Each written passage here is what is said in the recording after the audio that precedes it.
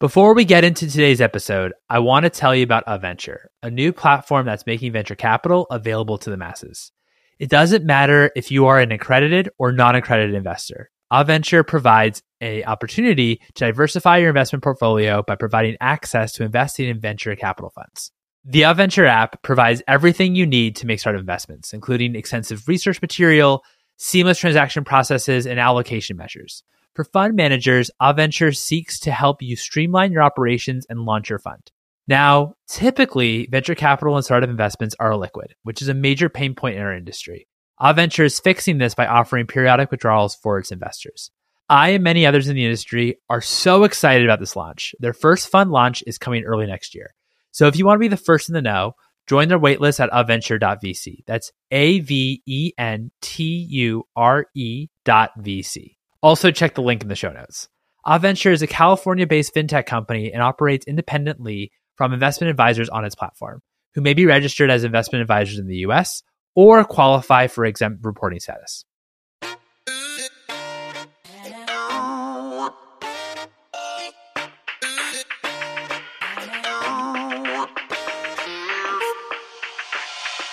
Hey, I'm your host, Mike Gelb, and this is the Consumer VC Podcast, where we discuss the intersection of venture capital and consumer innovation. If you're enjoying the show, also subscribe to my newsletter at theconsumervc.com for all episodes directly to your inbox and a weekly roundup of all consumer venture deals happening. All content and episodes are for informational and entertainment purposes only and is not investment advice. Before we get into today's episode, I want to tell you about Aventure, a new platform that's about to launch that's making venture capital available to the masses.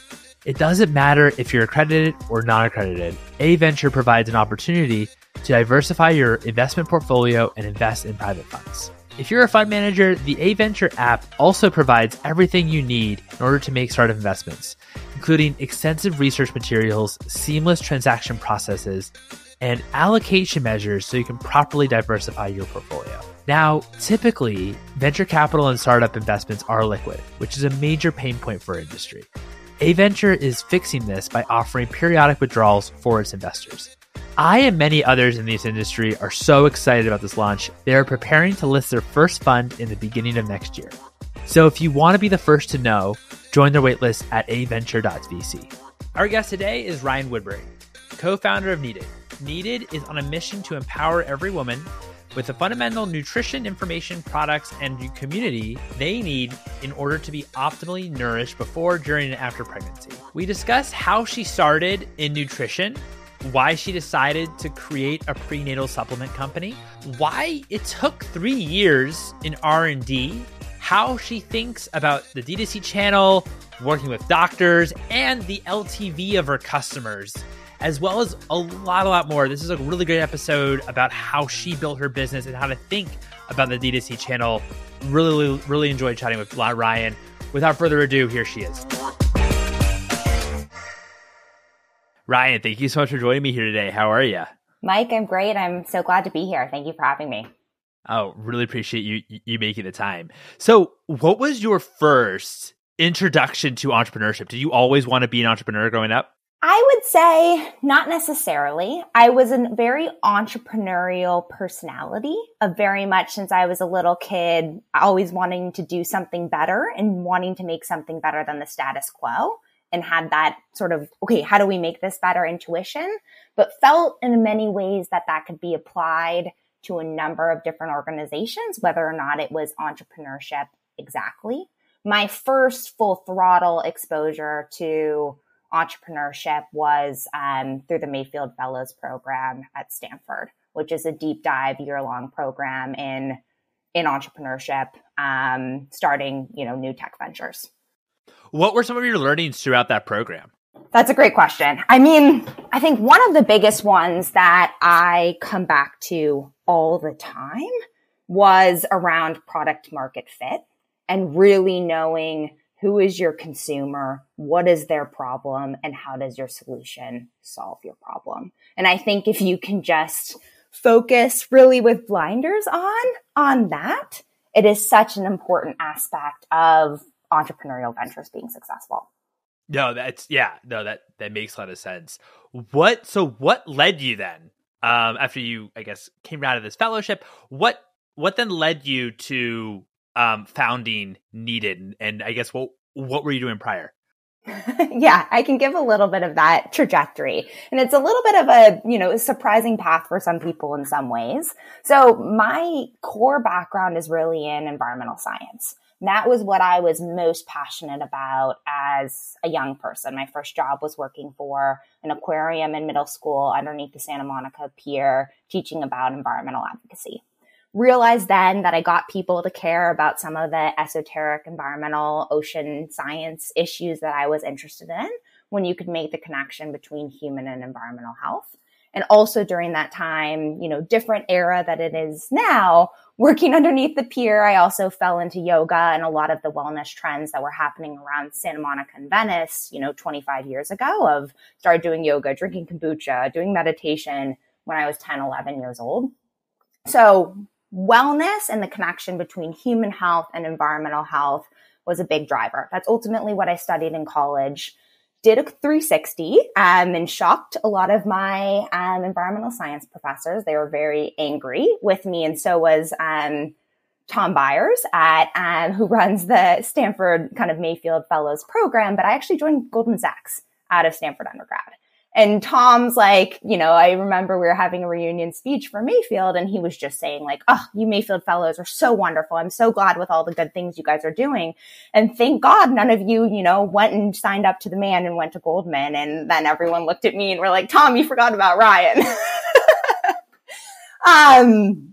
So anywho, basically a lot of that was just quickly driven, as I don't want to divert it, but effectively I'd written a paper in my senior year of college after having spent time in a number of clean tech related startups, spending time in DC working for the Environmental Committee on Health and Public Works, that like change from a environmental kind of way was needed to be made, not in kind of startups were too random and DC was too slow and too political, that I was really bullish on kind of large Fortune 1000 companies having more of an effort around give back and social good and becoming more political, and that they had the power to kind of make bigger changes. So I was lucky to join Goldman, and lucky that Nike was one of my biggest clients when I was there. So got to sit, prepare board decks for Nike, sell 2 companies for Nike. And, I think they're one of the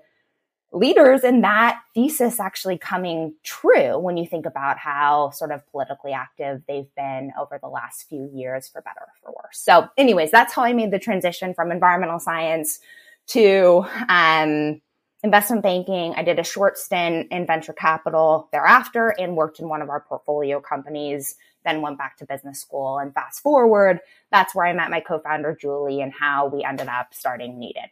So what was the initial insight that you saw with Needed, and why did you think that prenatal vitamins, there needed to be some disruption, or there could be a better way?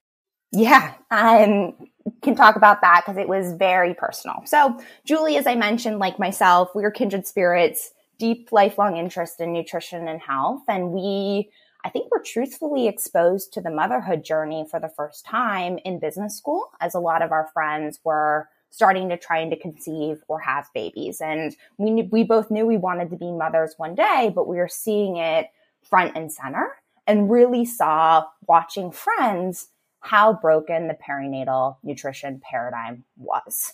And we felt our friends were having, more of a negative experience, whether it was through their symptoms, their recovery postpartum, or the trajectory of their kids' cognitive and immune development, because of how they were undersupported nutritionally. And basically what we saw in digging into the research is, despite 97% of women in the US taking a prenatal, 95% of them are nutrient deficient. So prenatal supplements at the core just aren't cutting it.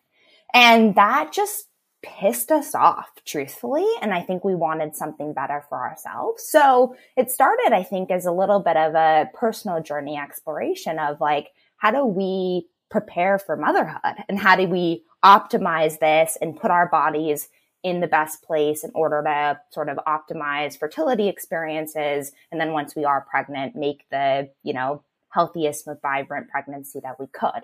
So we turned to sort of our main trusted advisors, which became an interdisciplinary group of functional nutritional medicine doctors that we saw through getting to know them. They were having better outcomes than the status quo based off of how they were basically creating protocols to have their patients supplement differently. So effectively, the core prenatals that you see at the grocery store or by other direct-to-consumer, venture-backed companies are really just designed around bare minimum nutrition, which is based on outdated guidance and stale research. And that's leading to women being nutrient deficient at this life stage. There were better prenatals being made in the practitioner channel, but they were kind of companies that you've never heard of, and you could never access them without going through a practitioner. And their prenatal was often an afterthought in their portfolio. So you'd maybe get your multivitamin and mineral blend, but in order to get other needs met in pregnancy, it was a very clunky process that you couldn't do easily. So you ended up, if you're working with one of these practitioners, you were buying, 7 to 15 different products from 5 or 6 different brands. And really, we felt that there was an opportunity to make this optimal nutrition, these protocols, much more accessible to a wider audience. So rebuild the products from the ground up and then offer the education such that people understood why they were better from an outcome perspective. From the consumer side, because I remember you saying how there are better options, or there were better options if you actually went through a practitioner and the practitioner maybe give you a recommendation for a better option for prenatal. Did you feel like the other, when you were kind of analyzing the space and on the consumer facing side, where products that you didn't have to go through a practitioner, that you say were you say that they were much more focused maybe on their marketing rather than the actual product itself? Or was it that the research has actually gotten a lot better, and in terms of what maybe the ingredients choice or the actual makeup of these vitamins, and companies just weren't really paying attention? Sure. It's a combination of both, probably. So one, I think, as we found, it took a lot longer than we expected. We were in R&D for 3 years. It's a big process to rebuild kind of vitamins from the ground up. Most of the supplement companies that you see are white labeling other people's products. So it is like a brand or fulfillment kind of play. So there isn't actually any core R&D or improvement from the product side. It is purely brand, as you said. I would say that's not the only problem, though. I think the second problem is, a greater problem of just Western medicine being behind when it comes to nutrition, and the government standards as well, and prenatal, that life stage being understudied. So the way that our practitioners are dosing to see better outcomes are not around sort of the RDAs. So the RDAs are the percent daily facts. They drive the percent daily facts that you see on any label. Like, oh, you just got 100% of your daily value of vitamin C, and you sort of feel good about yourself. But what you need to understand is those sort of percentages are driven under a philosophy of how do you avoid a disease condition, not where we fundamentally believe, pregnancy and postpartum is the most nutritionally taxing time of a woman's life. We don't want you to get your bare minimum needs met. We want you to be optimally supported. And I think there's just education required to sort of shift the mindset of people to not be scared by, oh my gosh, there's, 1,000% of my vitamin B12 value here. And we were able to get sort of comfortable with all of those based off of this thousands of practitioners we'd worked with to pull data from their practices to understand sort of safety and better efficacy. So for those 3 years that you were in R&D, which is a long time, I know you were consulting or talking with a lot of practitioners. Was it also trialing as well? Or what was kind of the process when it comes to the R&D to actually create a whole new vitamin? Because it seemed like you had to start maybe not completely from scratch, right? There was already, research or using new data, but comparatively to what's outside the market, like, you're trying to actually own your own IP as well. Yeah. So it's all good questions. I think we'll answer that two ways. Of one, yes, there was trialing. I will say that I'm the biggest guinea pig on myself of making sure it works for us before we do others, and constant testing and tinkering and adjusting things. And there were so many people within our practitioner network that were doing the same. But a lot of it came down to, I think, for better or for worse, we, the supplements industry, the more that you learn about it, the more you're like, I wish I didn't know this. And the more that you learn, the more that you have to validate every step along the way. So a lot of it was making sure every single ingredient that we put in the product met our standards in terms of, dosing, how it was made, how stable it would be, how it would interact with other nutrients. Because it was both, we were looking to have the best product on the market. And when you're dealing with a pregnant consumer, you can't get it wrong. And from an IP perspective, we're very transparent in everything that we put in our product. So, some, investors will ask how is your stuff, protected, and can someone recreate it? And yeah, I think a lot of companies could look at our labels and then push out, a product that's almost, exactly the same pretty quickly. Where we see our biggest differentiation is a couple fold. Of one, we have the deepest practitioner relationships than any other company in the space. So we just have such integral trust and a feedback loop that we're constantly always making the products better and are ahead of the curve on the next product that the customer needs. And the second is we've developed really deep industry supplier relationships, because a lot of the ingredient manufacturers love us because they're like, you're the first ones that are actually putting in the dosages that have been clinically studied. Most people put 5 to 10% as window dressing just to say that they have it.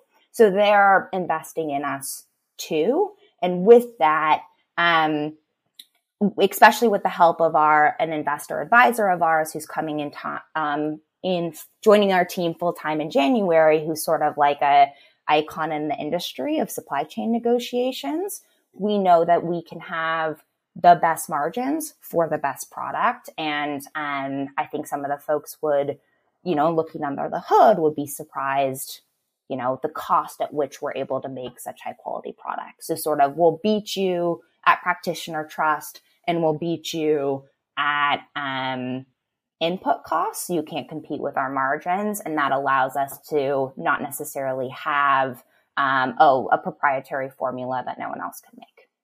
And so with that practitioner trust, I would presume that maybe comes then as a sales channel for you, in terms of the practitioners actually advising their patients when they are thinking about prenatal vitamins, about which is the best one that they should do. Is that really right? And that can be obviously, if you have a huge network of practitioners, that could really be quite an advantage for you. 100%. And I think the way that that's slightly different, or where we've innovated on that practitioner channel model is, yes, practitioners do sell direct to their patients. And yes, we are on fullscript.com, which is the largest practitioner dispensary. So where practitioners send their patients to basically get a supplement prescription effectively. And we're excited that we just learned we're the number one women's health brand on Fullscript now, and they serve 200,000 practitioners in the US and Canada. But it's really what we think of our model is we're practitioner supported direct to consumer. We're 85% of our revenue is direct to consumer, and the majority of that 85%, 90% of it is subscription. So at the core, we are a subscription DTC business, but the way practitioners are a part of that and are an important sales channel for us is that they are referring their patients and audiences digitally to us. and they appear greatly in our, paid marketing spend. Most of our paid marketing dollars go behind elevating practitioners in our network or content that's co-written together. So they are involved and intertwined in everything that we do from a marketing perspective. What I think is also pretty interesting too, when I think at least about like R&D, I think of, somebody kind of going away and just focusing on the product and doing their thing. But in your scenario, yes, that was obviously, the case for 3 years, focusing on the product. But since you collaborated so hard with, practitioners, that's also building like a sales channel there for over 3 years and building that kind of trust with them as well, which is kind of interesting. So when you launch, you already have, advocates for you and for Needed. Yeah, 100%. And I think that groundwork that we did early, even though it took a lot longer to get going, has really helped. And in some ways, the tailwinds of COVID have really helped. So effectively, we launched the business in August 2020. Everything was on pre-order then because of COVID-related supply chain. So things really started shipping in January 2021. So we are about to hit our 2-year mark for product going out the door effectively. And we were at a $10 million run rate. So we're excited about that scale. And given the limited time frame, it was our practitioner sort of network that fueled that growth and allowed us to do it from a very lean team perspective, because it was just myself and my business partner, Julie, until the end of January of this year. So we operated pretty small from a full-time basis. And it was that we had just a network of folks on the ground sort of supporting us, which is awesome. When you were thinking as well, originally getting into this business, this category of prenatal vitamins, how did you also think about lifetime value for the customer? Because I'd imagine that this is obviously an extremely important time for mothers, especially new mothers that maybe haven't quite experienced, that never obviously experienced like these changes in their bodies. But it obviously like doesn't last forever, right? There's always it's for a specific window. When does it make sense for someone to start taking prenatal vitamins, and also just how long overall is that period? Yeah, that's a great question. So a lot of that comes down to education, but even most sort of OBs will say start taking a prenatal 6 months before trying to conceive, and 3 months at a minimum. So it starts earlier than folks would anticipate, that it's not just those like 9 months of pregnancy, because that trying to conceive, if you target 6 months before trying to conceive, and in a really optimal way, maybe a year, and then it takes people many months to try to conceive, and then you want to stay on your prenatal at least all the way through breastfeeding, that extends the timeline. And then I would say our practitioners, if you really want to look at optimally supporting your body, because in some ways, optimal fertility, optimal egg health, all of this is really just signals that overall physical metabolic function is working properly, that you don't really, in an ideal world, you wouldn't get off your prenatal for your entire kind of childbearing years when you want to have a kid, right? Not everyone's there, but the folks that are very disciplined and listening to our practitioner base end up taking their prenatal assortment for a longer period of time. So that's one area that extends LTV versus on the face of it can seem really niche. The second that is very helpful for our business versus some of the other, direct-to-consumer competitors out there is that, one, our core product, our best-selling product is our complete plan, and it pairs 4 supplements together to kind of meet your needs before, during, and after pregnancy.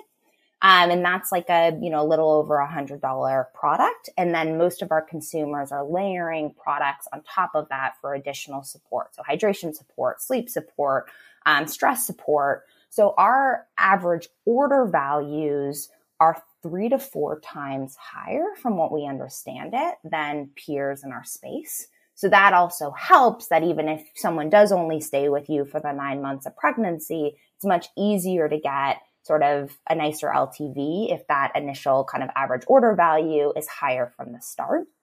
And then the third one that I'll share that we're working on is that, our consumer is desperately asking, for one, infant and children, and two, when I am absolutely done having kids and I'm just a mom, what do I take next when I don't want prenatal to be on my bottle? So we are thinking about LTV extenders through kind of one, following our core consumer to a different life stage, and two, growing with her family. Like she trusted us all through pregnancy, saw the difference it made for her baby, and then knows that we are trusted by all the practitioners that she trusts most. How do we kind of grow that family assortment? So those are the sort of the three ways that we think about it. So the future for Needed could be that the prenatal vitamins is almost like the entry point for the customer.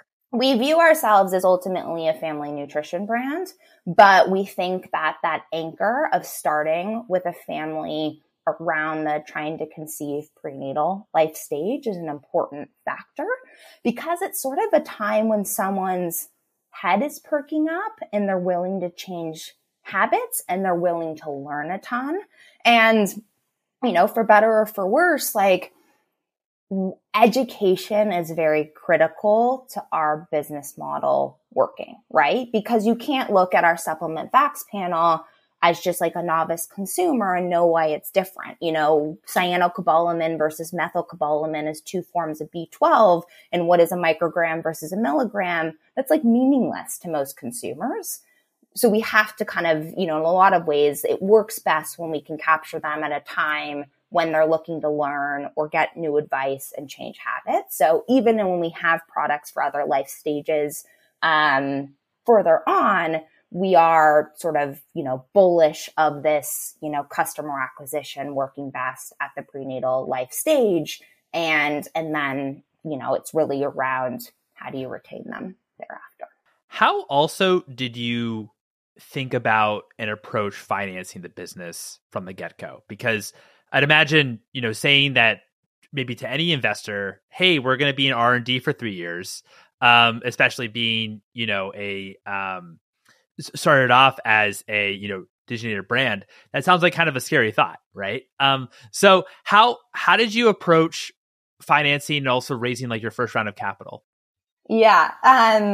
So I will answer that in two ways. So one, like because of our sort of deep emphasis on R&D, even though you will look at it now and it's very capital efficient in a lot of ways, it is a scary kind of factor for most VCs, especially when we were raising, our first rounds. We graduated from business school in 2017 and we closed our first round and we had a small kind of, mentor who gave us that first check to allow us to get some proof of concept. And then we raised our first kind of institutional round in 2018.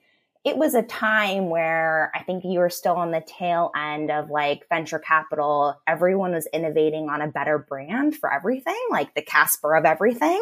And no one was investing in actually high quality products. I remember like at the end of my time in VC, I was sort of like, I don't know if there's like a single venture-backed company right now where I actually think the products are good. The branding's great, but we were lucky to find the right investor. And a big shout out to Barb Poldis of Segment Ventures, who was our first institutional backer.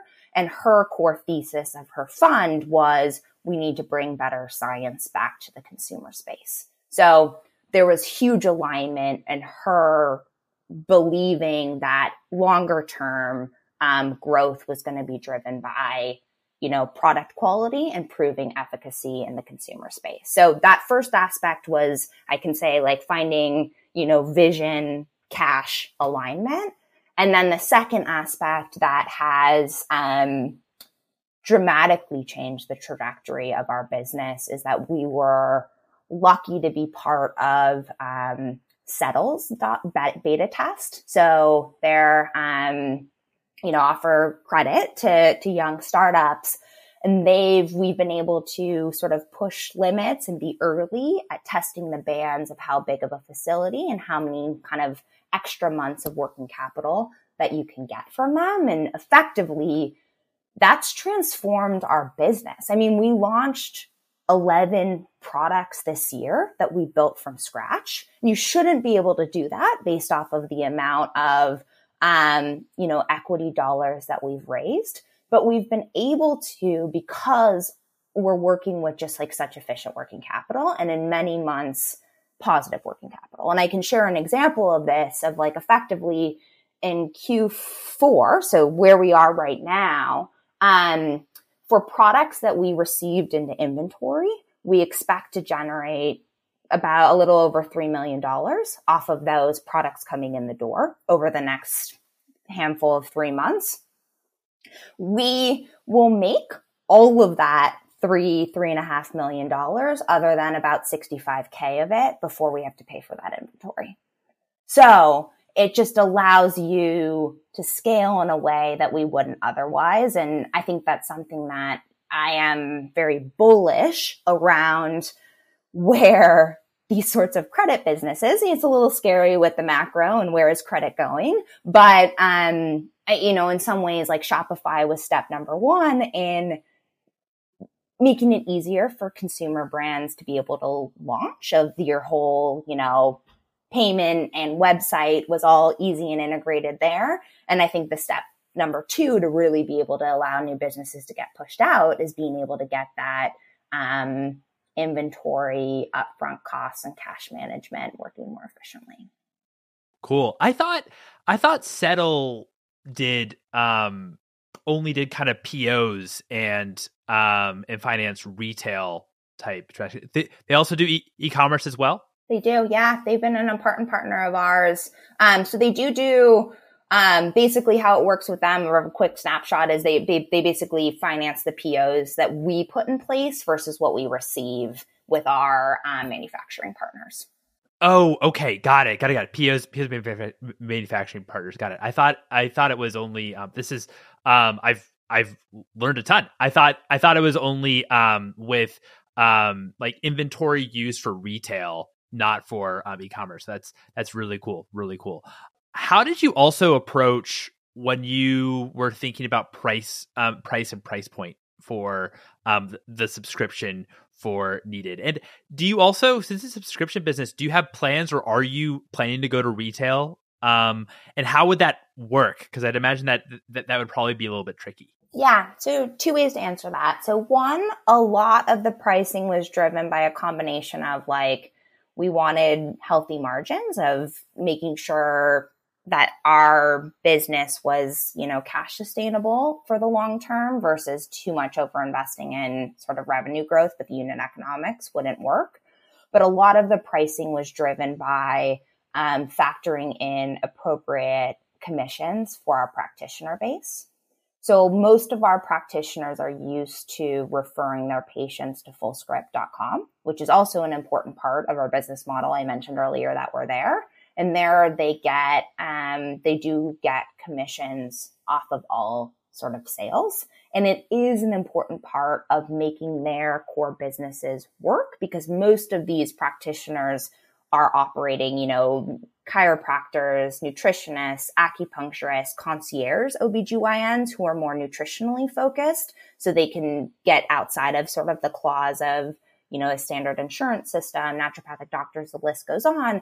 They basically are making up some revenue such that patients can see them at an attractive rate by getting commissions off of supplements like ours that they really believe and stand behind.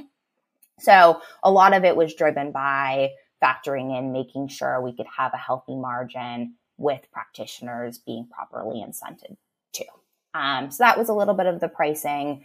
I think our pricing can look premium at the face of it, but what we understand from our consumers is for the nutrient content that's there, it's really high. It's like highly, highly well priced versus a lot of, direct to consumer peers where you're spending a lot of money for almost no nutritional value.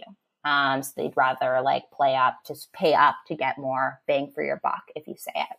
From a retail perspective, I think, certainly from a margin perspective, we wanted to price such that retail could be an option one day for long-term growth. I think omni-channel is an important aspect, but retail is currently not in our plan over the next 2 years. For a couple reasons. Of one,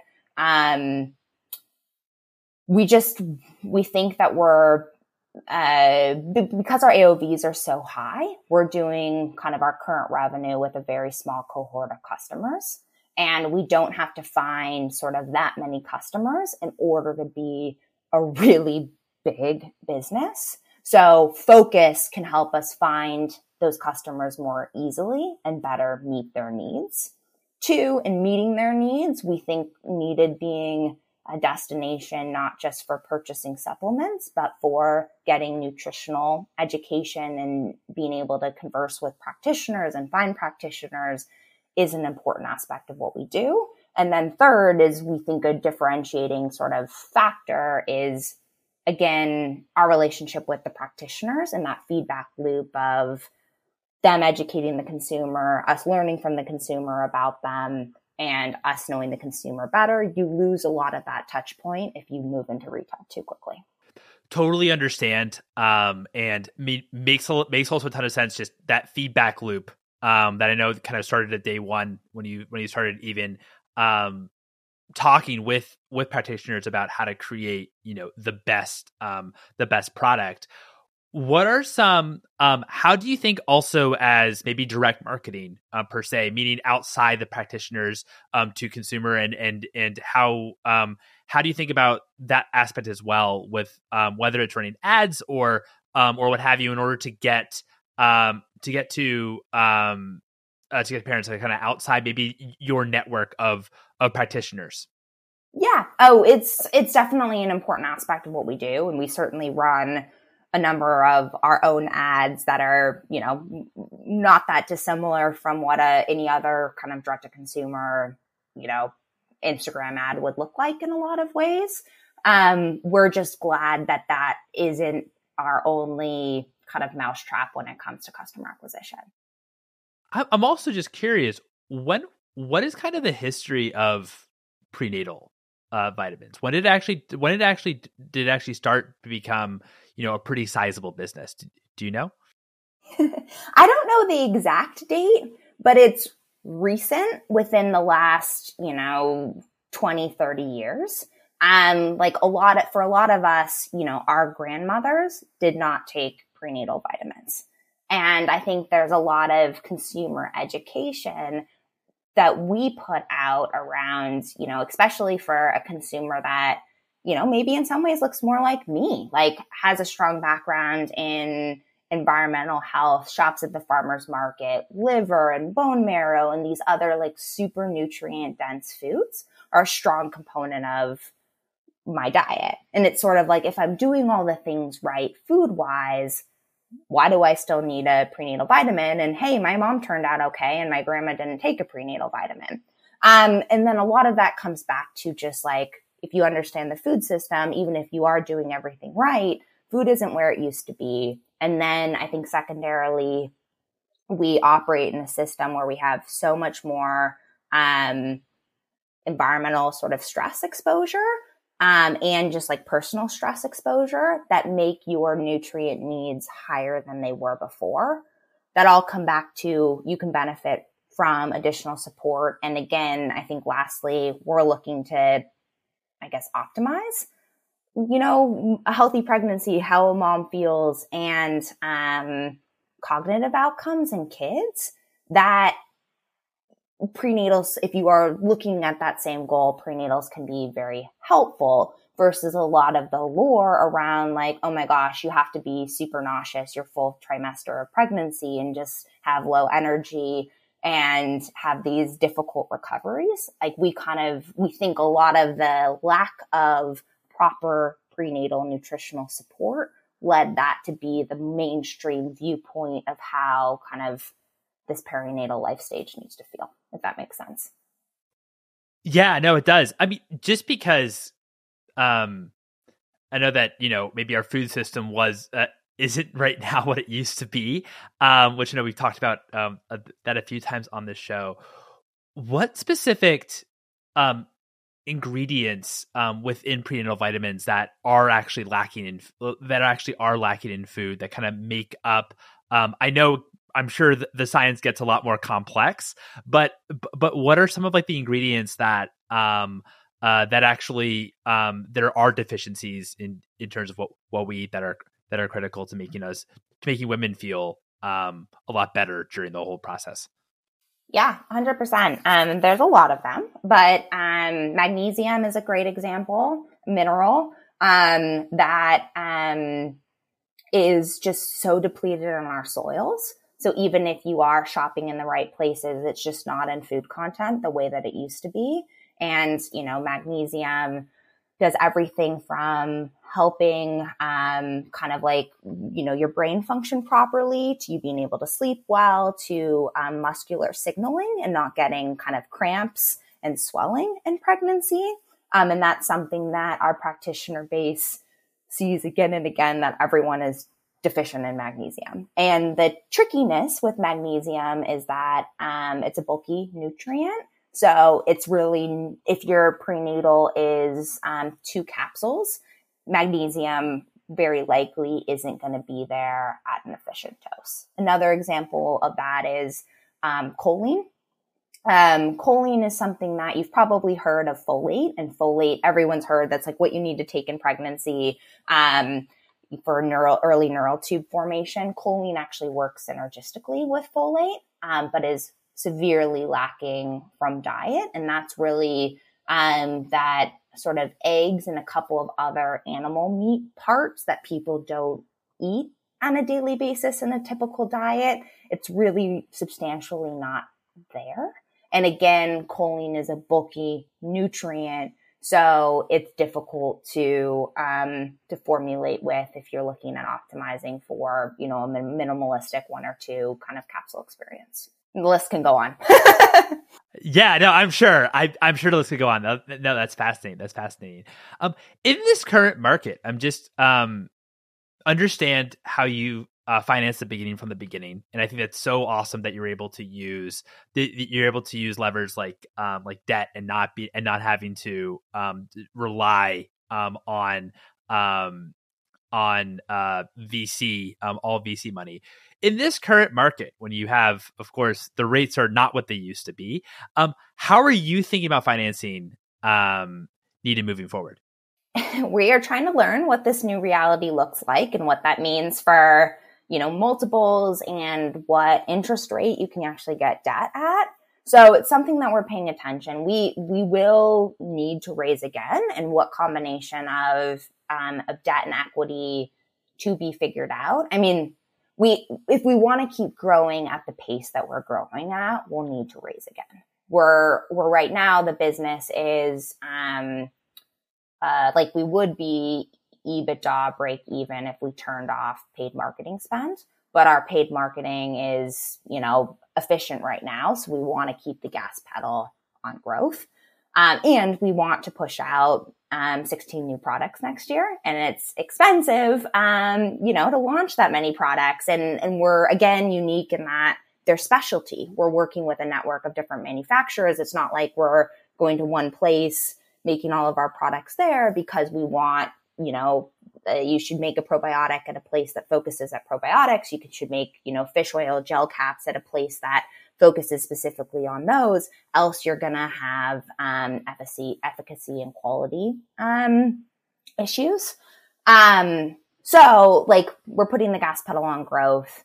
We are in the middle of just like understanding with timing of next year what that means and what the new reality can look like. So don't know the exact answer, but our hope is in sort of putting the, blinders on of how do we do best what we do. It's sort of, one, our marketing metrics are really strong. We have this amazing practitioner moat that we need to continue investing in.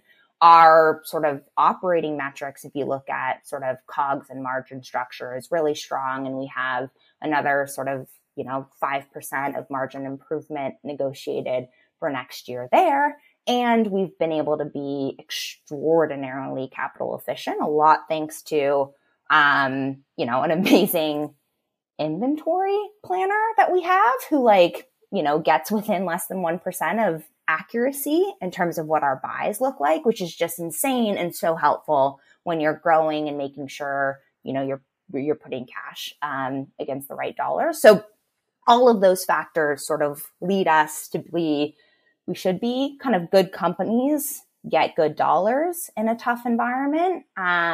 But we want to make sure that we don't do ourselves a disservice of, taking money at a greater multiple contraction than what we need to, given the macro contracting the market overall. No, that makes a lot of sense. Also, just when you think about funding, what is kind of the ratio as well, what the right ratio is between debt and equity and I've seen more and more brands think about that component too, about how do you, what's kind of the right way to balance equity and debt moving forward. What's one book that's inspired you personally and one book that's inspired you professionally? Great question. So professionally, I can say two really quickly. One, Yvonne Chouinard's Let My People Go Surfing was the first business book I ever read. And it's my favorite by far. And again, it's just passion and problem, bringing people together to solve problems. And then of late, I've been really inspired by Reed Hastings' No Rules Rules. And it's, I think, really motivated me at work of how do we keep a hyper productive, hyper efficient, hyper happy, in love workforce. So that's led to a lot of just I think talks around team. And then my personal sort of favorite book of all time, and one that I reread most often, actually, it's a super short book, almost like a kid's book, is Rachel Carson's The Sense of Wonder. And it's really all around how do you maintain that childhood sense of wonder, delight, surprise, awe against the natural world. Awesome. I'm so glad that you brought up these books. I don't think that we've actually had anyone bring these three up. So really excited to add this to our book list. This is great. My final question is what's one piece of advice that you have, given your experience working on Needed, for entrepreneurs? 100% be authentic. I think there's been so many instances where so many people can get in your head, moving into a pitch and be like, you have to pitch this way. It's what investors expect to hear. And those 100%, when I do something that doesn't feel kind of natural or authentic to me, this doesn't mean you don't push yourself a little bit. That's been, the worst conversations I've had. So I just, I would say be authentic, get to know yourself well, know your strengths, know your weaknesses, and make sure you are living your truth, because when you're not, it's visibly clear to others. I think that's a great point, because I also, when any entrepreneur comes to me and talks about fundraising or how to approach maybe the first meeting too, because they've had maybe some experience of investors saying, oh, you should do it this way, or this is the right way. And if that doesn't feel right, then that doesn't mean that is, the right answer per se. And so I think just know, I really, really appreciate that note about being authentic. That's great. Ryan, thank you so much for your time. This was a lot of fun. Thank you. It was indeed. And there you have it. It was such a pleasure chatting with Ryan. I hope you all enjoyed it as much as I did. Again, if you're enjoying this episode, I highly recommend subscribing to the newsletter at theconsumervc.com for all episodes directly in your inbox, as well as a weekly roundup of all the venture deals happening.